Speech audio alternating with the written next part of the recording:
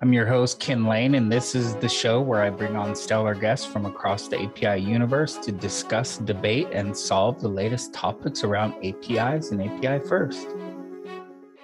Welcome to Breaking Changes TLDR, where we deviate from our normal weekly interview to focus on a specific topic, hopefully providing a much more bite-sized set of segments for our subscribers to tune into. With Breaking Changes TLDR, we're looking to explore a diverse range of topics from across the world of APIs, but hopefully break them down in ways that makes APIs more accessible to a wider audience. Today, I have the pleasure of sitting down with Torsten Lauterstedt, the CTO of Yes.com, but also a contributor to OAuth OpenID and FAPI standards, helping us make sense of this identity layer of the API world that we all work with on a daily basis. Let's get started. Who are you and how do you see this world of identity and standards that we all are exposed to daily? In my daytime job, I'm a CTO at Yes.com, and we are an open banking scheme, meaning we help banks to leverage the capabilities in terms of authentication, identification. Means that with our platform, their customers can identify themselves in other places using the KYC data that the bank maintains about them and using the strong customer authentication. And I have been in identity for 14 years now. Previously, I ran consumer identity at Deutsche Telekom in Germany. And so I'm very much into identity. And 10 years ago, I also started to work in technical standards. So at that time, OAuth 2 was under development. So I'm part of that community, if you like. So I did the security threat model for OAuth 2, and I did several OAuth drafts, and I was also involved with I'm still involved with OpenID.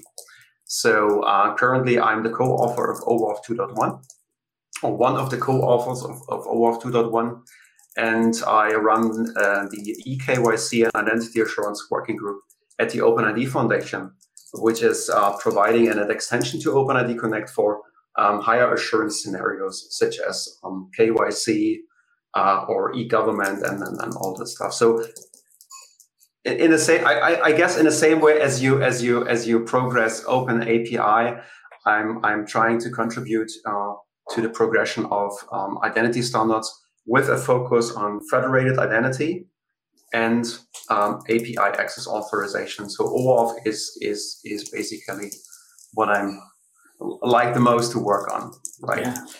And that brings us also to FAPI, since OAuth basically is great from an architectural standpoint.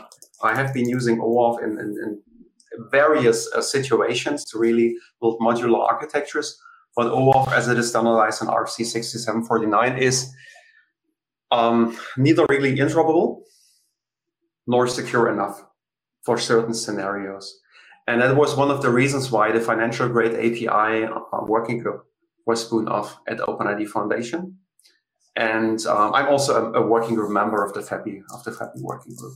And there we're trying to define, or we're defining a profile of OAuth that can be used for higher security scenarios, right?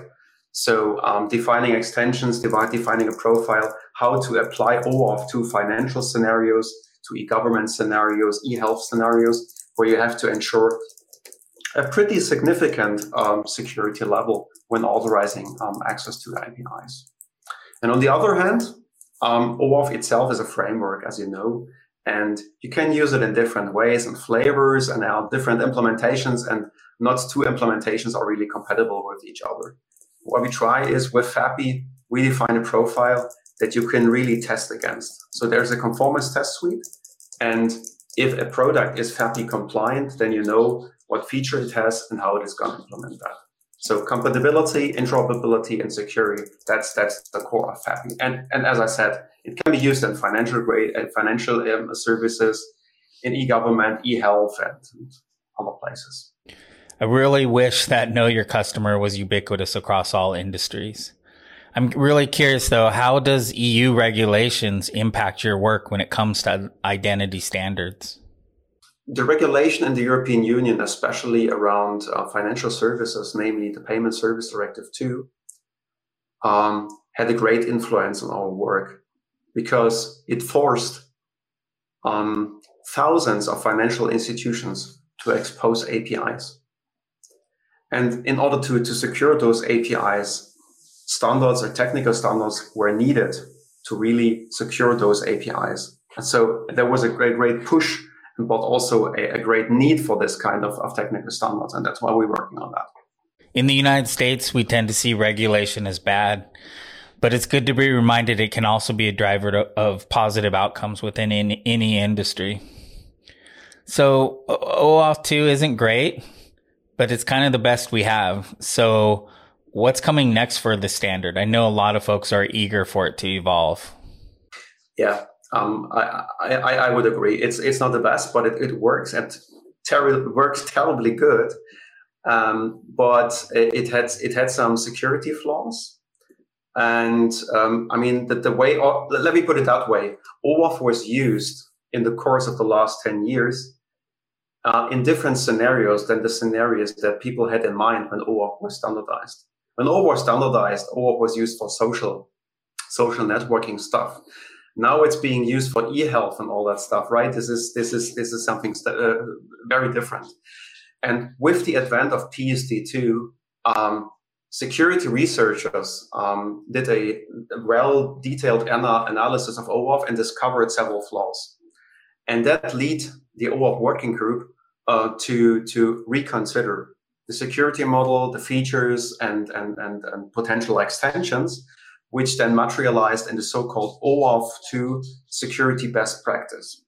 This is a document that we call it the new OAuth 2 security guidelines that we have been working on since 2015. And for example, most notably, we said that we no longer recommend people to use the implicit grant and the password grant, just for security reasons, right? The password grant is the one where users are trained or educated to enter their credentials in different apps, right? This is bad practice, or it's considered bad practice. And the implicit grant was a workaround at the time for the fact that JavaScript applications could not go across a region. Nowadays, thanks to CORS, we no longer have that limitation, so we don't need the implicit grant because it has some disadvantages. It cannot prevent replay, for example, of access tokens. And that's why we no longer recommend the implicit grant and instead say you can use authorization code for everything that requires a browser interaction. So those are the fundamental things we changed, and we decided to based on that work to write up an OAuth 2.1 to define a new baseline for developers, because having all those different RFCs and the security, this is, I mean, you know what I'm talking about, right? This is something for standardization geeks like me, but the average developer is totally overwhelmed with all those different specifications. So what we want to do is just have one specification. It's called OAuth 2.1. This is your go-to guide, and there you see how you can use OAuth in a secure fashion. Personally, I'm really thankful for identity geeks like you doing this kind of work. I mean, OAuth 2 is so complex. It's really hard to keep up with for me. And I really have a lot of trouble knowing where to start when working with it. Definitely. But you should not forget the massive number of features and different specification is just a representation of the fact that OAuth is used in so many different use cases and scenarios, because at IETF, there is no draft being run through RFC if there are no implementations. So all those features are implemented someplace. So people need that features. And the art is really to modularize a set of specifications in a way that there is a core that covers 80% of what everyone needs, and then have several different models, and you can combine them. So there are a lot of very useful features, high level features, but not everybody needs that.